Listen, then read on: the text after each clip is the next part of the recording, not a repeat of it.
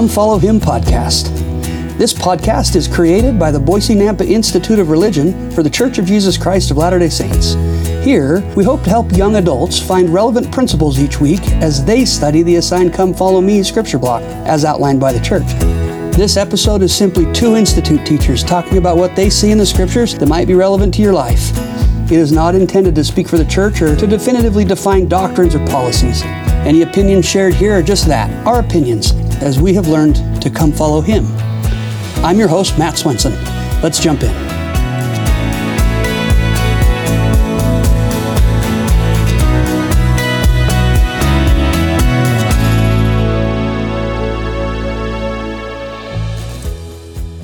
Welcome back, everybody. It's good to be with you again this week. Super excited to be with one of my favorite sisters in the whole of Seminary and Institute, Sister Becca Harvey. Welcome. Thank you. It's good to have you. You have a new assignment with the Institute here in Boise. Would you share with everybody what you have been asked to, and your calling? This is a calling, right? Yeah, my world gets a little confusing. Yeah. But I've just been called, in February, I found out, and about a month ago, the rest of the world found out that I have been called to serve as the Boise Nampa Institute president. Yeah, pretty awesome.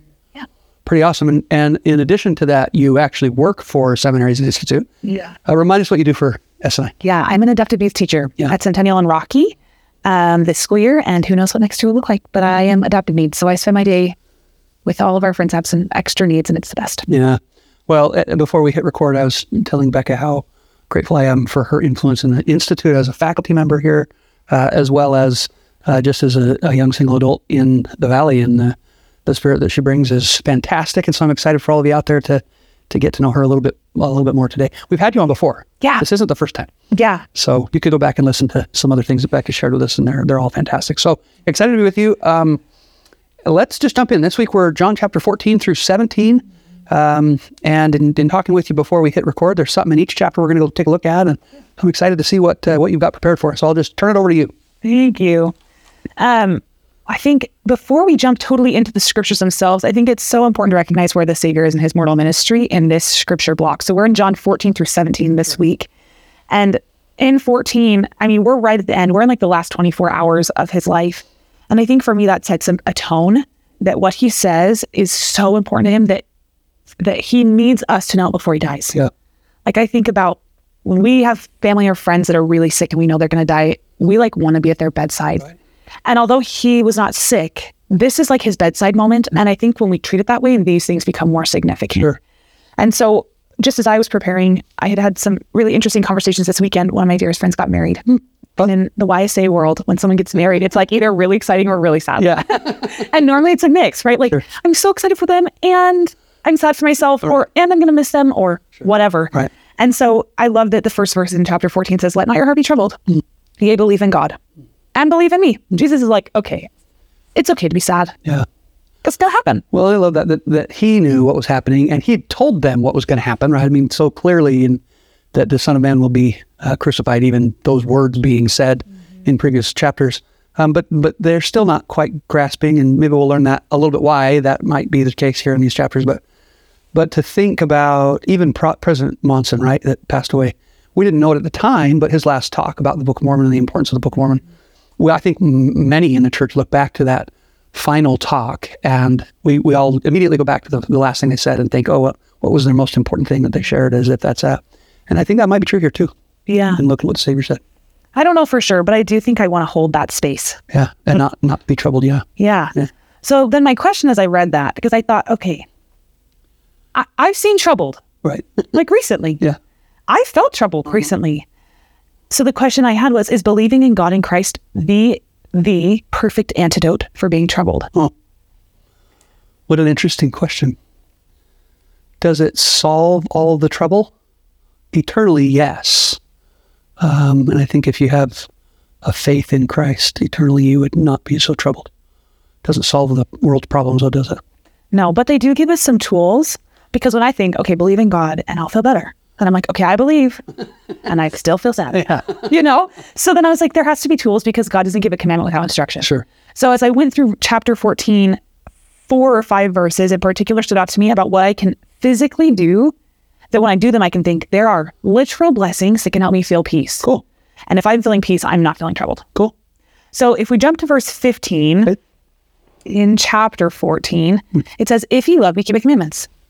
Easy. Yeah. I love him. I still feel anxious, but if I keep the commandments, at least I know I'm doing one thing right. Right. Yeah. And I got that. there are real blessings that come from keeping the commandments. Right? The sweet primary song that says, keep the commandments, in this there is safety, in this there is peace. Sure. That's safety and peace. Right. Peace. That's the antidote to most things in life. Fun. Keep the commandments. Very simple. And the next instruction that we learn from in there, if I do that, there's an if at the beginning of that sentence, right? Then there's going to be a then. It says in verse 16, I will pray the Father, and he shall give you another comforter, that he may abide with you forever. And I know we're going to talk about the Spirit today. We've talked beforehand, but it's interesting that he says, if you keep the commandments, I will interpose between you and the Father, right? It reminded me, as soon as you pointed us to that, my brain went to section 45 of the Doctrine and Covenants, where, and I think I shared this on the podcast before, but assuming that not everybody listens to every episode, I'll share it again. In section 45, verse 3, it says, listen to him who is the advocate with the Father, who is pleading your cause before him. That phrase, advocate, is, I think, what he means in verse 16, I will pray the Father, right? I'm going to go plead for you with the Father, right? And then he's going to give us a comforter. He doesn't in verse 16 tell us what he's going to say. He just says, I'll plead with the Father, and then I'll send you a comforter. But section 45 says what he's going to say. It says, behold, Father, the sufferings and death of him who did no sin, in whom thou wast well pleased. Behold the blood of thy Son. Then verse 5, wherefore, Father, spare these my brethren that believe on my name. So he doesn't plead the Father and pray the Father about my cause and what I did, and I was keeping the commandments. He goes and says, she's one of mine. And because you said I could have anyone that I claim, I'm claiming her, right? And I think that's such a beautiful thing, because he just says, keep the commandments, I'll go to the Father, and I'll send you the gift of the Holy Ghost, right? Pretty cool. It's so cool. And then in verse 17, even the Spirit of truth, whom the world cannot receive, because it seeth him not, neither knoweth him, but ye know him, for he dwelleth with you and shall be in you. That's cool. That's insightful, knowing what we know, that the Savior's not going to be with them much longer. Sure. And if we pause this to think about our close friends, you and I have lost some close friends this semester, and it's devastating. And these 12 men, that was their best friend. Yeah. And they had no idea he was going to be gone, but he knew, and he had a plan. And I think he knows when our people are going to be gone. Yeah. And he has a plan. 18, I will not leave you comfortless. I will come to you. So he gives us the gift of the Holy Ghost and asks us to keep him with us, right? He shall be in you. That's an invitation, but it's also a commandment. Keep that with you. And additionally, the Savior will not leave us. Yeah. He will come to us. Through the Holy Ghost. Yeah. Yeah, through the Holy Ghost. I love these verses, because these chapters really, especially 14 and 15 in John, so clearly describe Christ as a separate being from the Holy Ghost to me and from the Father. We've talked, and you'll probably share a little more of this, that the Holy Ghost really wasn't in full effect while Christ was walking around, right? There was kind of not a need for the Holy Ghost to affirm when Christ is there and can be the affirmer. But verse 20, at that day ye shall know that I am in my Father, and ye in me, and I in you. So the Holy Ghost he gives to us, right? The gift of the Holy Ghost, we get that. And then he says, I am in my Father, and I am in you, and you are in me.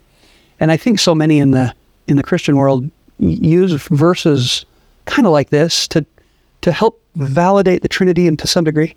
But man, such a clear, I am not a member of the Godhead for so many reasons, right? But in these verses, in this verse 20, ye in me and I in you, if I'm in Christ like Christ is in the Father, and we put that meaning that they are one being, then I am also in Christ when I follow Christ's commandments. And that, I don't know that that's what the Savior intended here, right? But that the gift of the Holy Ghost could come and I could be instructed by him to become more like him, I think is exactly what he meant. Yeah, I think so. Really cool. Really cool. So even just as we reflect on those pretty much four things, I'm already thinking to myself and feeling even, believing in God and Christ, believing these things. Yep. Feeling troubled is already starting to kind of go away, because it's so simple. Keep my commandments. Okay. Cut it. Some people don't like rules. True. That's not me. I feel so safe in the rules. I love a good boundary. I like to stay far away from it. Keep the companionship of the Holy Ghost. Okay. Yeah. We've been taught how to do that. Sure. Be worthy of it. If you've been baptized and given that gift, that's it. You might have to learn how to recognize its voice or how it speaks to you, but if you are worthy, it is with you. Sure. And then invite Christ into your life and call upon him. When you need comfort, he will come to you and he will not leave you comfortless. Yeah. That's really interesting to me because earth is not comfortable. No. And in fact, I was with a friend last night that said, if we knew what we were signing up for, we would not have come. I was like, I think you're right, because how do I know? This is not what I thought I signed up for. And that's okay. That's totally okay.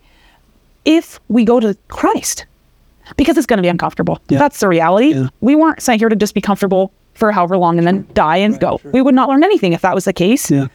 And it's going to feel really frustrating sometimes or just uncomfortable.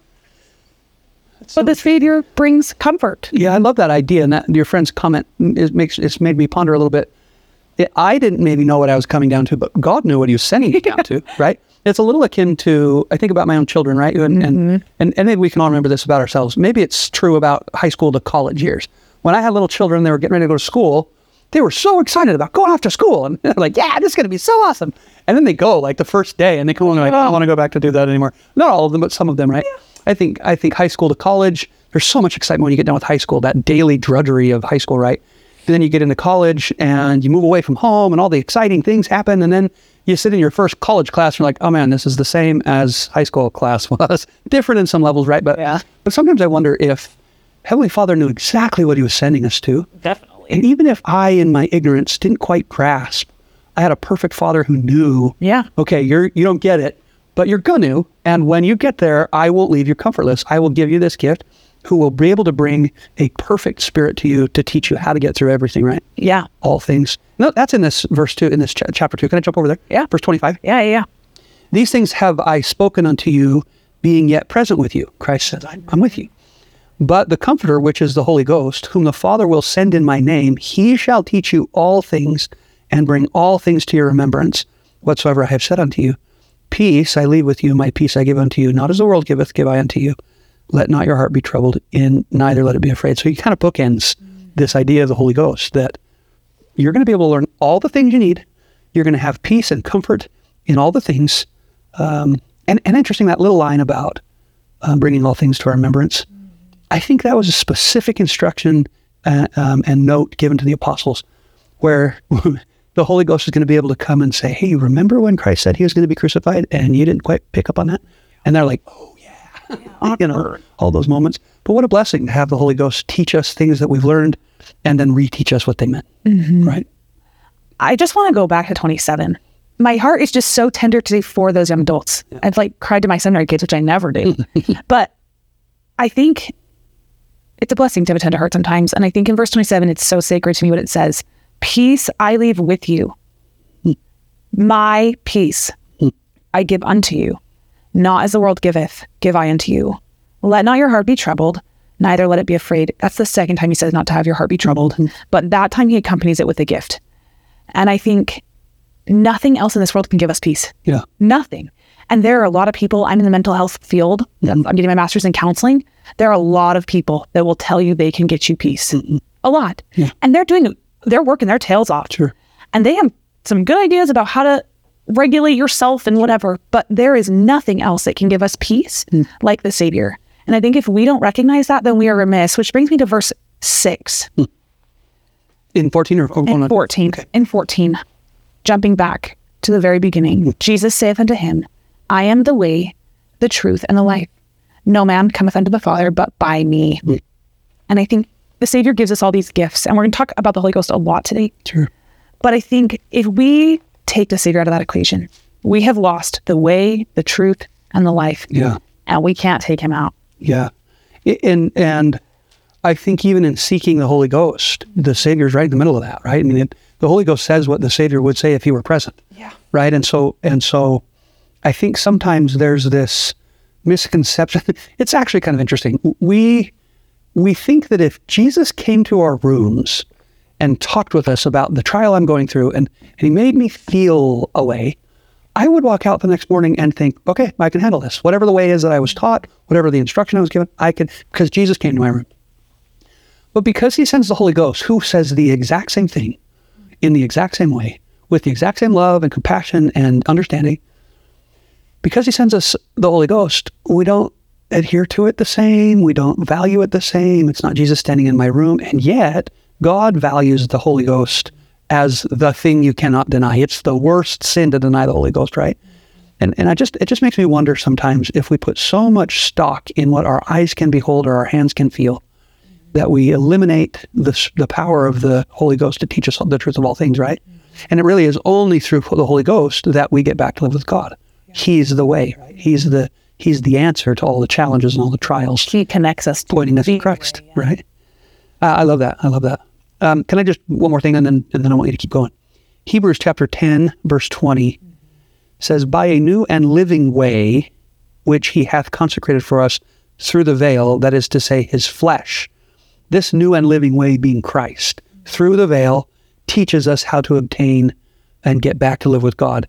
In this whole section of Hebrews chapter 10, it really teaches us about what Christ's blood did for us. But this verse in particular, speaking about the veil, it is the thing through that the Holy Ghost speaks through the veil, right? He's present with the Father and with the Son, and has the capacity to come through the veil and be with us as well.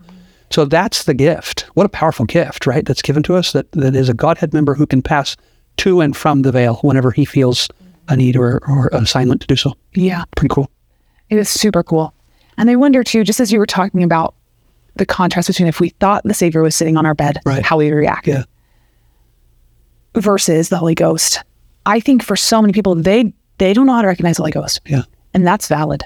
It is a tool that you have to practice. Mm-hmm. And I think one of my favorite stories from learning how I had a piano teacher when I was little, Wendy. She is my hero, seriously. I think about her often and so many of the things she taught me. And she sat me down on the piano bench one day and said, when I was a little girl, I was convinced I couldn't feel the Holy Ghost. And she said, I knew I was given the gift, and I was in high school, and I knew I had the gift, but I was convinced it was not with me. And she said she sat down one day and she just thought, well, maybe I just asked to feel what it feels like without it. What an interesting question. She thought, if I know I have it, but I cannot tell what it is, then I should ask what it feels like without it. And she did. And she said for 30 seconds, she felt like what it was like without it. And it was the worst 30 seconds of her life. Oh, wow.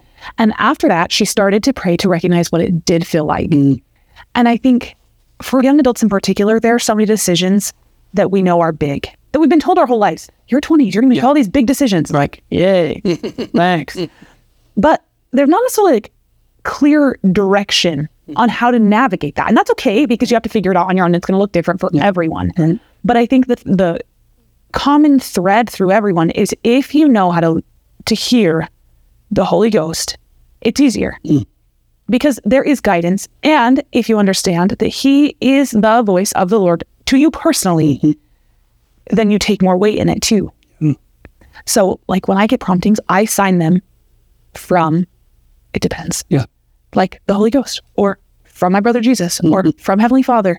And I write them in my journal like quotes, because it helps me to put the weight to the prompting that in my mind is deserving of that. Yeah, that makes sense.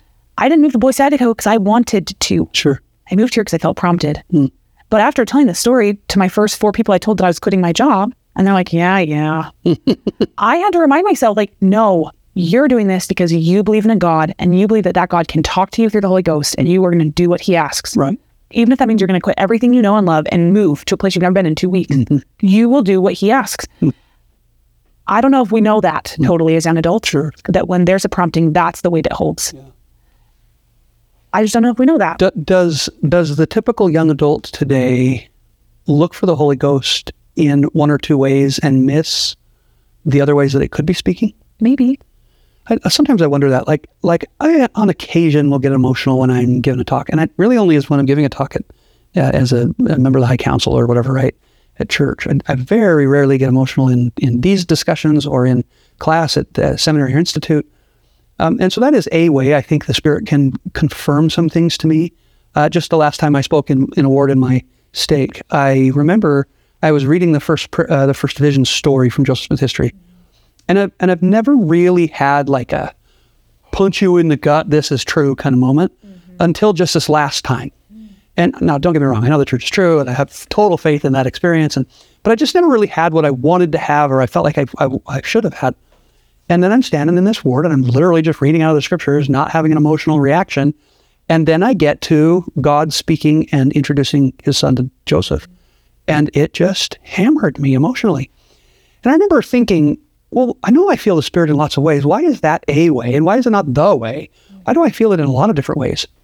I listened to President Oakes talk about how he's never had what he would say is quoted as the burning in the bosom. And then he says, it sounds like spiritual indigestion to me. And if that is a feeling that is of the Holy Ghost, then I have never had it. And if that's the only way the Holy Ghost speaks, then I've never felt the Holy Ghost.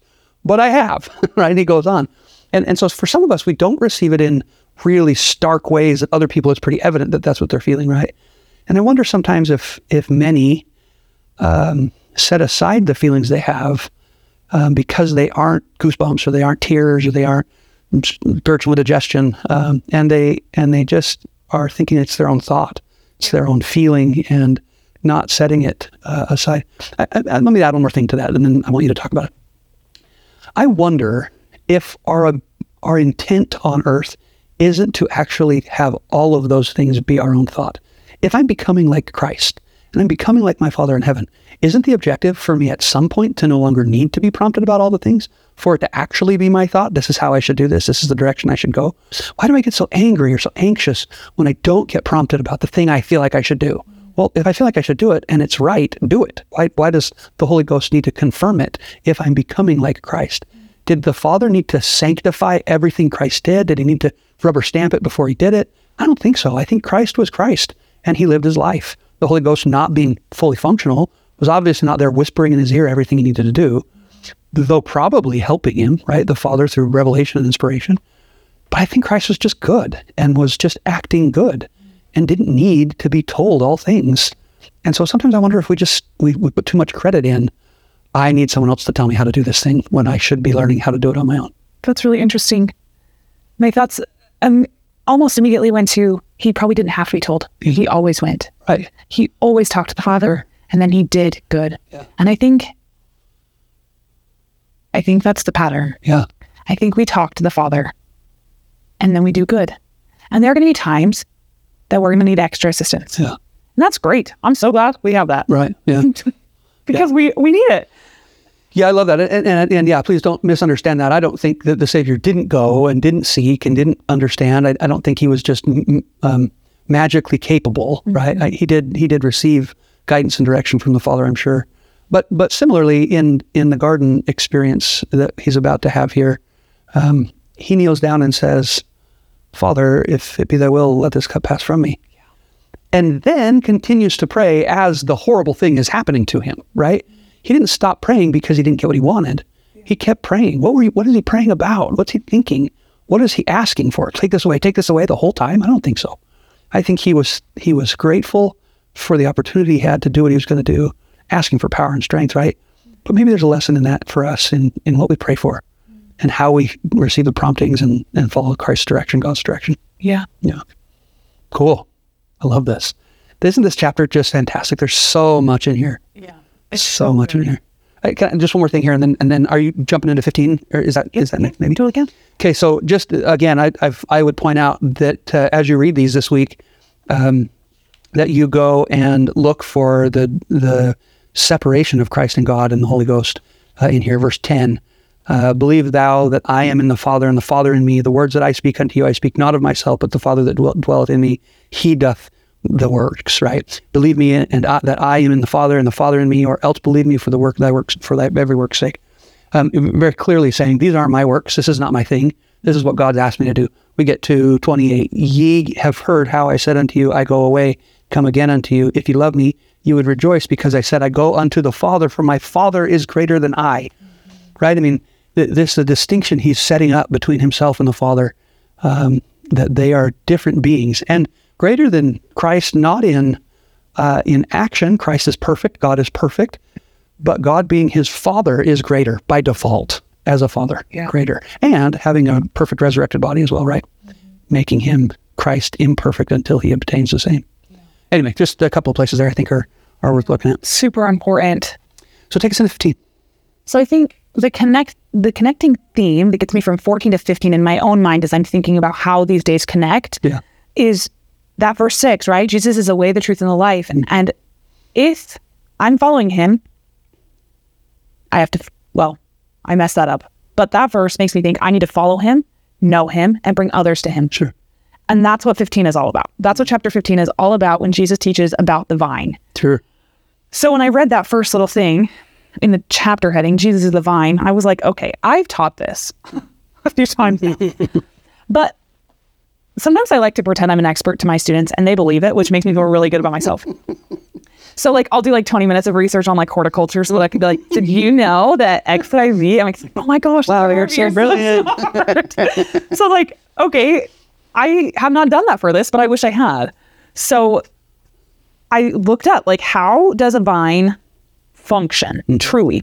Growing up, my grandparents, they still have it. They have a huge grape plant thing that grows on a trellis, something like that. I don't know, but we have grapes every summer. For those of you in podcast land, she's got her hands flailing around this is what they have. It's like an arch that grows over. What's that called? Like an arch trick. Yeah, sure. Okay, so I'm better at teaching because my kids can see my hands, my face, and all those things. Anyways, so I've seen it work, and it grows, and it gets beautiful and huge. Yeah. And then it dies, and it shriveled up. We have someone who's done the podcast that has grapes, Brock Olson. Yeah. And he has this massive, it's takes over the backyard, dude. It's huge. And he grows all these grapes and you pick off the grapes and it dies. Yeah. It's really ugly right now. But it's about to get pretty again. Yeah. So I'm like, okay, I've seen the circle of life in a vine. Still don't know how it works. So this is what I've learned. The vine feeds its branches. The branches cannot survive without the nutrition the vine provides. It not only gives them nutrition, it gives them water. It lifts them off the ground. The vine is single-handedly what keeps them from not getting on the ground and rotting. It supports them and it anchors them. It's interesting. Really interesting considering in verse 1, we went that Jesus is the vine. I am the true vine. Very first line. Water, sustenance, support, anchor. Can we think of better words to describe the Savior? No. Yeah, that's so cool. That's so cool. And the next line, my Father is the husbandman, there's separation. Yep. He's not me acting as the vine. But then the next line, every branch in me, not the vine, but the branches, in me that beareth not fruit, he taketh away. The Father makes that separation, not Christ. He's there to just help you. But where you're not doing it, the Father takes that role. Takes care of it. So it is not necessarily clear here who's what. I mean, it's clear who Jesus is and who the Father is. Right. But if Jesus is the vine, I want to clear this up because sometimes it's hard for me when I'm reading things like this. Yeah. So Jesus is the vine, the disciples are the branches. That's any of us that have decided to be disciples of Christ through our actions. The good works are the fruit. So the things we are producing, service, ministering, that makes sense. fulfilling our calling, that's the fruit. Yeah. And then Heavenly Father is the master gardener who has to go in sometimes and say, this isn't working. Yeah. And that's okay, right? I just got called to be Institute president and there have been a lot of shifts here. There always are shifts in SNI. Sure. It's just kind of how this world functions. And it's awesome. It keeps you on your toes, which makes it so you're never bored. Yeah. It also means that things get cut a lot. Yeah. And if you're not comfortable with that yet, that is something I would just encourage anybody listening to this, young, old, medium, wherever you like to be age-wise. That is something to remember, that just because you're a branch that has bad fruit once, doesn't mean you're a bad fruit branch forever. Yeah. And all he's going to do is say, I don't think that's it right now. We submitted close to 50 names for our council. How many are on it? 8. There were a lot of branches that we were like, it's budding. Yeah, not. Look at that fruit. Oh, it's rotting. Sorry. And that's okay. Yeah. Getting comfortable with letting Heavenly Father mold you is what allowed my grandparents to turn what looked like Brock's backyard, which is just like a big clump of them, into a beautiful vineyard that these grapes grow. I'm using my hands again, so you can't see. But it allowed them to grow in this beautiful way. But had no one ever done that, it wouldn't have worked. Well, and maybe I'll just share. Sometimes when we sit in our wards and in our church buildings and we have our leaders leading and they're not doing the way we would do it, we think, this is horrible. I need to say something. Right? I need to tell my bishop that this is going on in young women's. Let me fix it. Right? And I forget that the Lord is the vine and God is the husbandman, and he comes in and corrects and makes those changes. I don't need to do it. In Matthew chapter 15, which is actually a cross-reference on this verse, it says, Christ is asked the question, did you know that the Pharisees were super offended when you said what you said? And Christ says this, he answered and said, every plant which my heavenly Father hath not planted shall be rooted up. Let them alone. They be blind leaders of the blind, and if the blind lead the blind, both shall fall into the ditch. And I remember a couple of weeks ago, there was something going on, and somebody had done something that my wife and I were like, oh man, that's not the way it's supposed to be. And I remember just feeling very calm and very clearly, just teach your kids what's supposed to be. You don't have to go fix the church. Just teach your kids. This thing is maybe not the way it should be being done, and that's okay. But this is how it should be, right? We're going to teach you this thing because this is the right thing. That's my stewardship, my responsibility is for my own children. The church is there to assist me in that. I am not there to assist the church in making corrections. That's God, the Father, uprooting the things that need to come out and letting the blind lead the blind until they fall in the ditch. And I think that's going to happen. and that, I think this conversation, I love it. It reminds me of President Nelson's talk, Peacemakers Needed. Yeah. I've gone back to that talk so many times, but that line that says, if there's anything virtuous, lovely, praiseworthy, or good report or praiseworthy, we want to speak those things about each other. And if it's not those things, then don't say it. Don't speak about it. And it's hard because you and I are fixers and we're good at it. Yeah. God gave us that gift. But what we're learning maybe in this season of our life is that it's not our time to fix everything. That just because we can doesn't mean we should, or that it's our responsibility at all. Yeah. That's so well said. And Becca, this is actually really funny that we're having this conversation. And I'm sure in your head, you're like, see, I'm going to teach you, Matt. Because before we had this, Matt, this we hit record, we have been talking about some challenges that we see in the Institute and not massive problems and not stuff that anybody needs to be worried about, but just things that we see and we want to be different, right? And it's exactly this. It's exactly us without I don't have the assignment. You, on the other hand, have a very big assignment to make some corrections, but where we don't have the assignment to make the corrections, maybe I ought to just let the vine be and not come in thinking I need to clip away at branches that I don't think are the right branches. The story of the vineyard, right? And that the Lord comes in and the Lord dungs about this wicked fruit. He doesn't just cut it all off at the top, right? He tries to get it to be good first. And maybe we just need to be a little more slow at seeing people's growth and recognizing, okay, maybe this will turn out really cool. And I just don't have the vision of that yet. I think it's hard. We were talking about serving in different capacities and not necessarily being a leader, but kind of being in that realm. Right. And we didn't talk about this before, but I've been on Institute Council for like a long time. I don't even know, 6 years. Yeah. A long time. And I've been on it at different campuses and I've never been the president. Sure. And there have been years I'm like, come on. Like, I've loved it. Don't get me wrong. It is my fondest memories from college have been serving on Institute Council and all that has done for me. But when you're a fixer, you're like, oh, come on. Right. Come on, do it this way, please. Right. For the love. Yeah. I know you can. And especially when you've seen it done differently work. Yeah. Right? Yeah. But then when I got called to be president, there was like this moment like, oh no. Oh no. When I was the branch, I should have just been a really happy branch. That was a really nice time of my life. You just have to worry about one fruit. Yeah, right. Your one branch has your one grape. Sure. They could make that grape really beautiful. Yeah. But instead, for so many of those years, and I did figure it out eventually, don't worry. But for a lot of those years, I was holding on to my grapes so tight, like my grape is perfect. And then looking at the vine like, come on. And now that I'm the vine, I'm like, oh. Yeah. I love my branches so much. Right. And I hope that they trust me. And your role changes. Yeah. Responsibilities change. I think that's something interesting to learn about grapes. We have grape plants in our backyard as well. And grapes grow new grapes on new growth, right? And so you're required to have the old growth because that's where the new growth comes from. But the old growth was last year's fruit. And so if you don't allow it to have new growth and you think this old last year's fruit was great, I'm going to just keep growing off of that, it will never fruit, right? And so there's a necessity for that training, right? That branch to become a little bit more like a vine. Yeah. And the stem of that always being Christ, right? That the roots and where that branches out from the ground is always a Savior. I love this concept. What a wonderful concept. Grapes out of one verse. Like the grandma in Charlie and Chocolate Factory. Oh, She's like, I like grapes. I always think of that when I read this. And I want to slow down and do that. Yeah. Right? When we're talking, I think sometimes maybe you guys can relate. My brain just goes so fast. I'm like, just kind of like a chihuahua when there's like 100 people around. It's like, ah. And what if we really did just say, I am my branch. Who are my grapes? Who is my stewardship? Yeah. And what can I do for that, right? I'm the Institute choir director. What can I do for my kids there? Right. I'm Institute president. What can I do for my 8 council members? Yeah.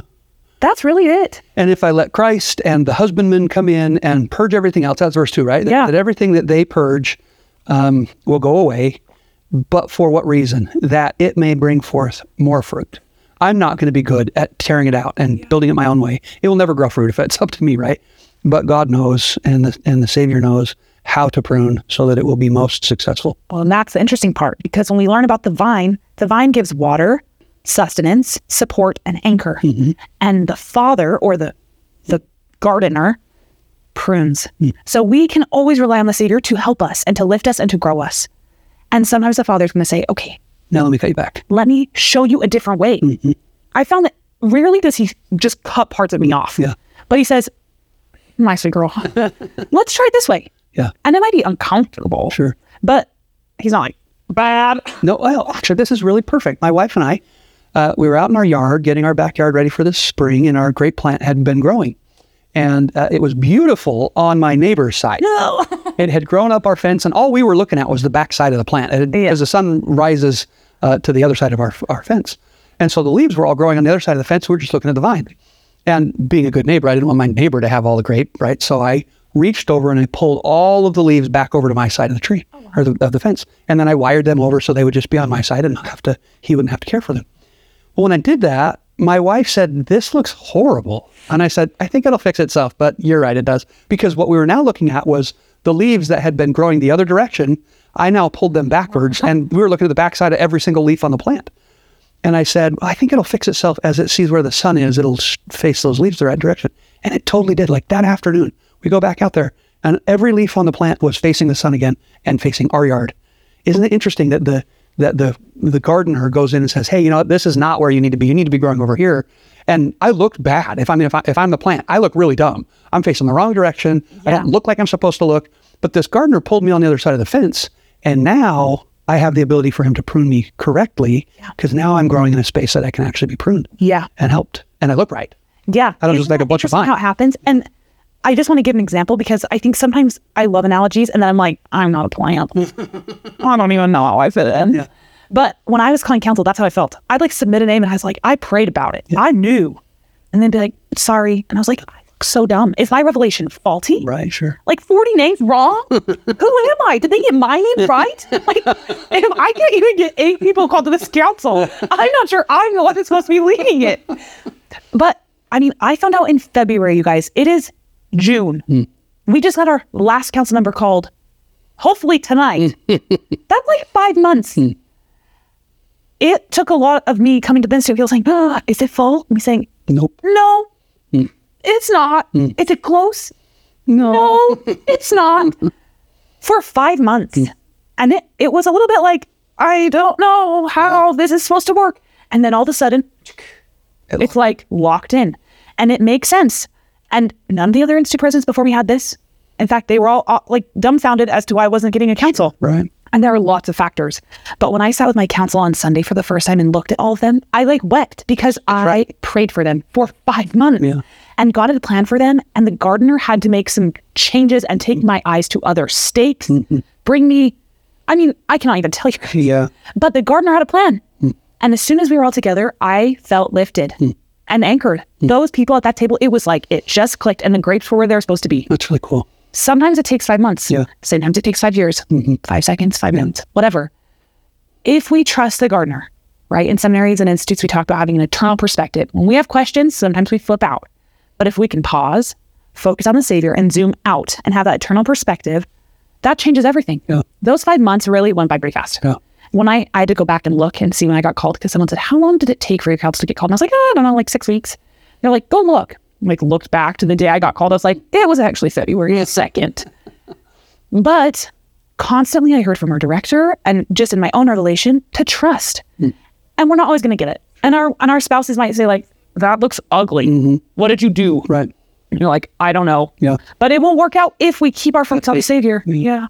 Yeah, Becca, I really love that. I think this is, I think it's helpful for us to see our lives in mechanical ways, to see our lives in caricature sometimes to be able to look back and look at a 5 months period of our life, right? And say, oh, this is what was going on in there. Lots of things were happening in that month, right? Things, yeah. But if we just follow that one thread all the way through, I think it's easy to see, oh, the Lord was involved in this. I just didn't see it. I didn't see the scope that he saw.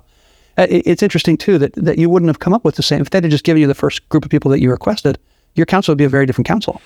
And your experience in learning about what you want, what you need, what you feel like the Spirit has taught you over this course of 5 months would be a very different experience as well. Mm-hmm. And so probably you're more capable now than you were 5 months ago to lead because of the experience you've had just in finding your counsel. Oh, it's fascinating. Right. Because I was on council. It was like kind of a very funky situation. Sure. I was serving on council in the presidency. No one knew. Mm-hmm. And just to even watch and to pay more attention to things in those last 3 months of the semester, we were still in full force. Right. Like we put on 3 major events when I got called personally to over the pulpit, right? Like there were lots of things that happened, and I think it just goes back. Do I trust the vine enough to let him lift me up? Yeah. And when the gardener says, not right now. Nope. And I'm like, okay. Mm-hmm. And by the end, that's how it was. Right. I'd be like, I tell my presidency, hey, I've submitted these names. Don't hold your breath. But I wasn't sad. Mm-hmm. It was just like, we can't, don't bet on anything. Right. And then someone would get approved and someone would get denied. Well, let me say, maybe one would get approved, most would get denied. But then that one person we were just so happy for. And I think that's been the biggest blessing is that my council, they could screw the whole year up. And I'd be like, they came. I love them because they showed up. Yeah. And that's a gift. Yeah, it is cool that the Lord just binds you back with baling wire every once in a while and just says, nope, not here. You're not going to grow that way. We want you to grow this way. And ultimately it's the right way, right? It's the direction we should go. And maybe verse 19 is applicable in chapter 15. It says, if you were of the world would love his own. But because you're not of the world, but I have chosen you out of the world, therefore the world hateth you. If we just look at Becca's last 5 months and say, is she going to be a successful president based on the last 5 months? The answer the world might give is no, she can't get anybody called, right? But if we look at it from the Lord's perspective, oh man, is Becca going to be successful? Yes. Look at how much faith she had and the effort she was willing to put in and the prayers and the tears and all the conversations that have happened to do it right. Becca's going to be an awesome leader, right? I mean, I think it's so cool to see the way the world looks at us versus the way the Lord looks at us as 2 totally different things. My grape plant looked horrible, but what it turned into because the gardener was willing to pull the grape plant over. But just for a little while, which is a phrase that is in these 4 chapters. Yeah. I didn't even count, but like a lot for a little while. Mm-hmm. In chapter 16, maybe 17, I don't remember, the Savior's talking about being gone. Mm. And he says for a little while, seriously, you guys, like 10 times, back to back to back. Yeah. As he's talking, I think it's in 17, when he's just talking about how he's going to be gone. Yeah. And I think we have to remember that the Holy Ghost for me often reminds me for a little while, be still for a little while. I know it's hard for you to sit still, but for a little while, please do that. And the Savior even says that in 16, maybe I'm just jumping us ahead. Yeah, that's perfect. He says in verse 5, but now I go my way to him that sent me, and none of you asketh me whither thou goest. Mm-hmm. But because I have said these things unto you, sorrow hath filled your heart. Nevertheless, I tell you the truth, it is expedient for you that I go away. For if I go not away, the Comforter will not come unto you. But if I depart, I will send him unto you. And when he is come, he will reprove the world of sin, and of righteousness, and of judgment. Of sin, because they believe not on me. Of righteousness, because I go to my Father, and ye see me no more. I just think there's some, and of judgment, because the prince of this world is judged. I think there's it's so touching to me that the Savior got that he is Christ. He is perfect. He is healing and doing miracles. And if there's any person who has ever lived on earth that we should want to be around, it's him. But what does he say? It is expedient for you that I go away. Because you need the Spirit. You need the gift of the Holy Ghost to come to you and confirm everything I've taught. You need me not to sit at the foot of your bed, as good as I am, as perfect as it might be, as good as the counsel would be. You need to learn these things spiritually, not temporally. Yeah. Okay. Can we pause for just a second? Mm-hmm. This is not deep thinking, what I'm about to say. In fact, I hope you guys laugh wherever you're listening to this. But recently at a workshop, I was asked the best way to turn down a date or break up with someone. Right. Yeah. I had no idea. That's what I told them. I was like, be nice and be clear. I'm just saying the Savior gives us a good example. I have to go for your, like, Right. What is he? Where is it even at? Yeah, Just run it. It's 15 verse 7. Yeah. For if I go not It is away. expedient that I go wait for you. Yeah. Yeah. That's the answer, you guys. Yeah. No, the answer is no, and it's best for you. Yeah. You're sad that I'm telling you I'm going to be killed, right? But if you understood where I was going to go, he's even said this in these verses. Yep.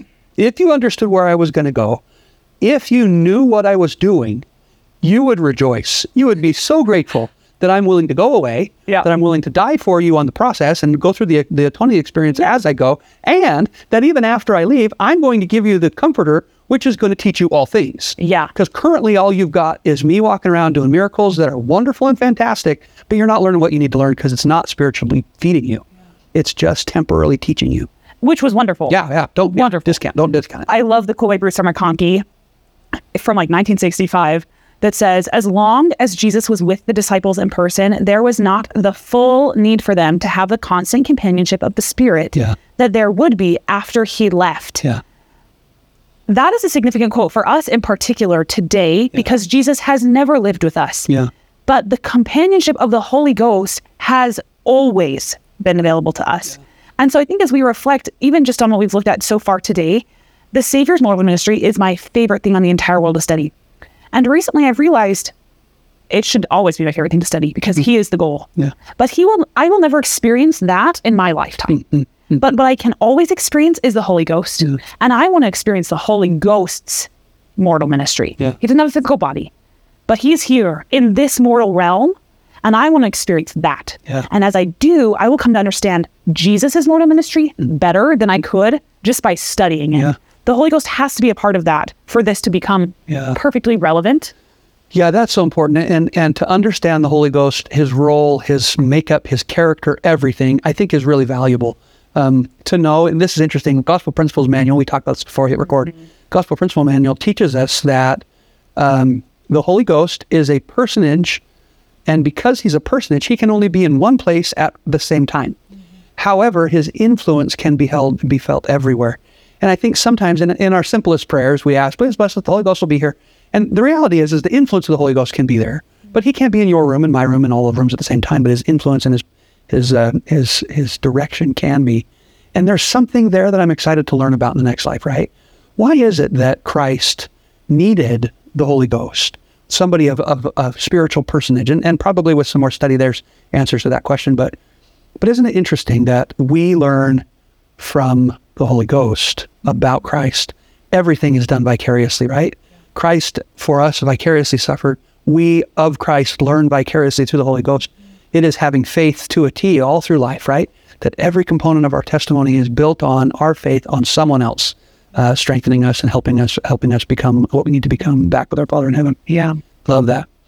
Becca, take us into 17. Unless there's something else in 16 we need to cover.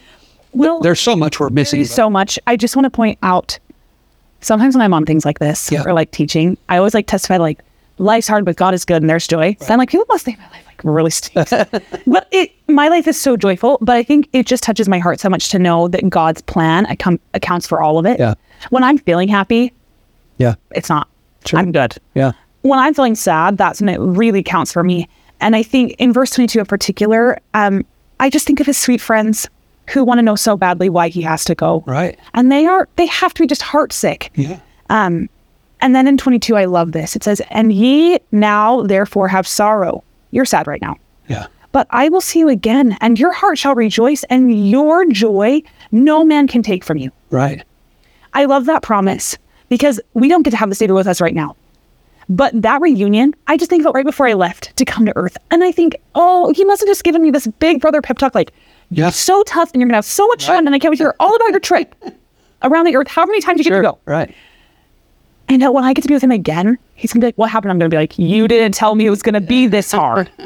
But that's not going to be the first thing I'm going to tell him. The first thing I'm going to tell him is, I'm so glad I'm back with you. And this is so happy. And we'll talk about the bad days because they're going to be really funny now that it's all good. Right. But our joy, no one can take that from us. Yeah. No one. Yeah. And the Savior can take away all of our sorrows. Right. So there is literally always reason to be joyful. Yeah. Yeah, I love that. And I also think that it is hard to say this. You know, we've both been through some pretty traumatic things in our lives, and And at least my experience haven't been half as bad as some on earth, right? For sure. And so I say this with a little bit of a grain of salt, but with faith in Christ, that I know that someday all of those horrific and traumatic things will be made right. I don't know how that happens, but I know that there won't be a need to delve into them deeply. For Christ to just say, here's the reason, and here's how I helped you through that, and here's how I'm going to make it right. Yeah.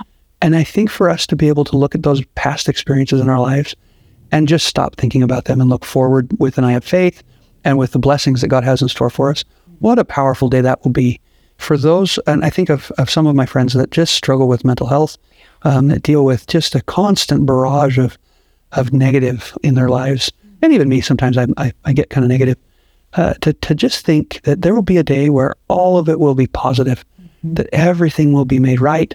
And that while there will still be trial and challenge and learning and growing, the trial and challenge of sorrow and sadness and misery because of sin and because of our own weaknesses will largely be kept from us. And until we're in the Father's shoes, we really won't have those experiences again. And even then, he'll just see it in his children, right? Yeah. He doesn't struggle with sin again.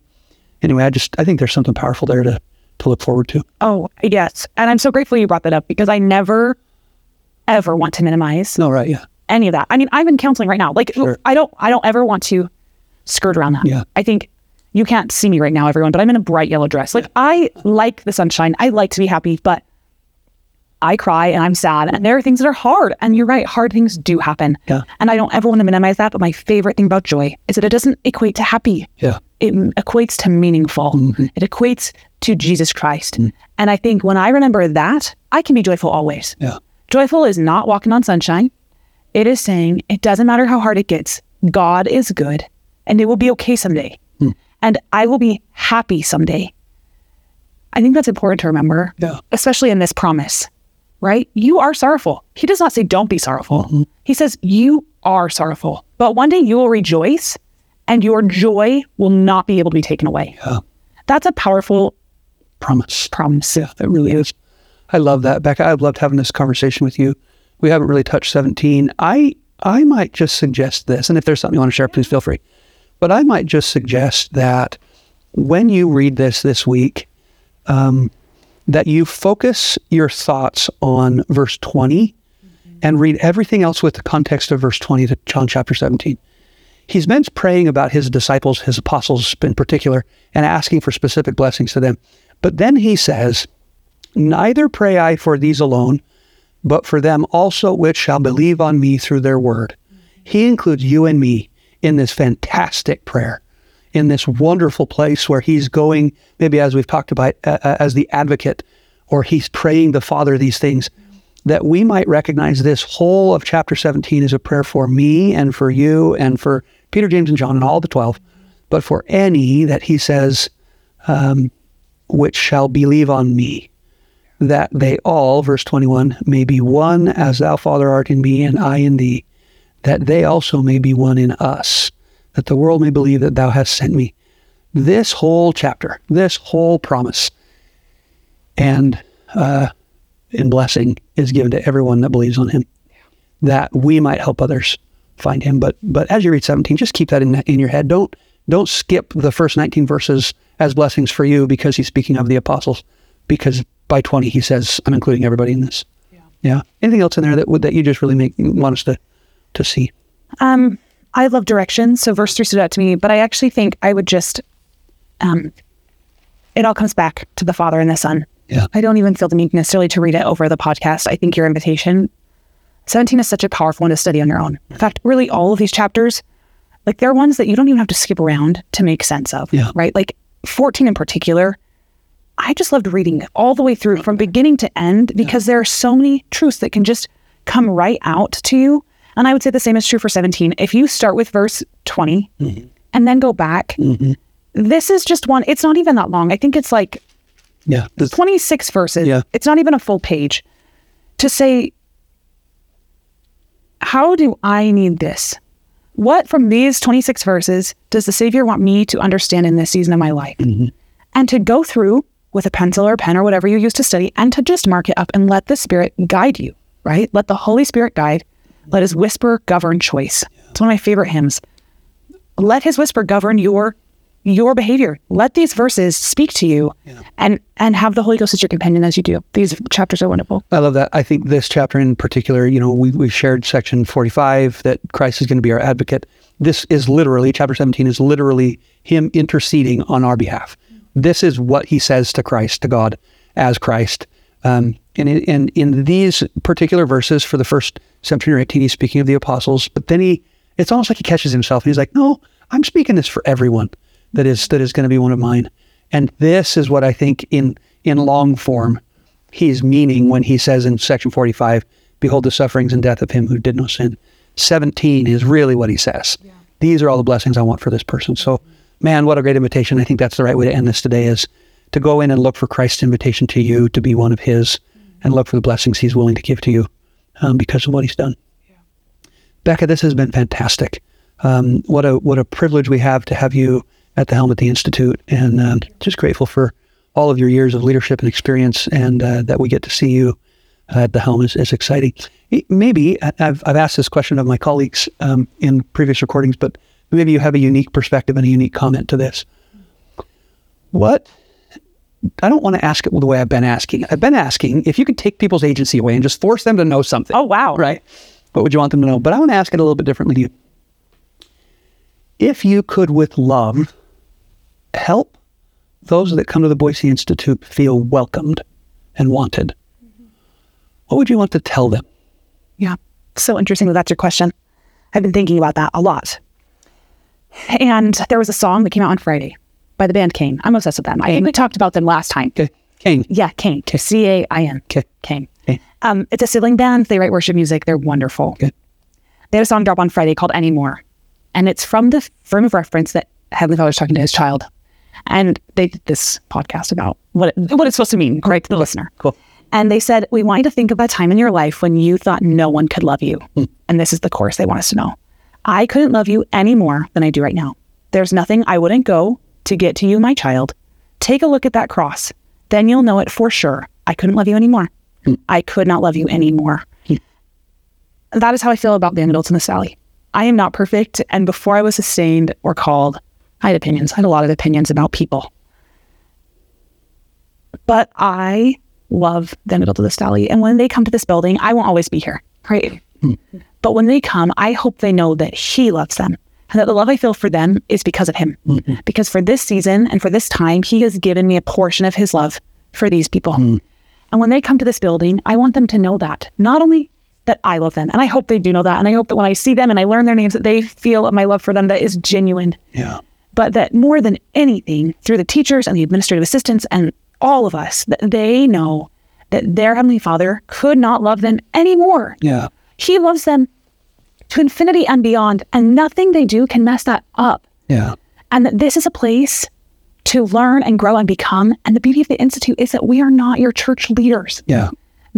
That you get to meet with your bishops and learn and grow and repent in those ways, which is beautiful. But that here, we love you perfectly as we can as humans, as you are. That would be my hope. Man, I love that. Can I just share a quote that is a prophetic quote that supports everything you just said? Yeah.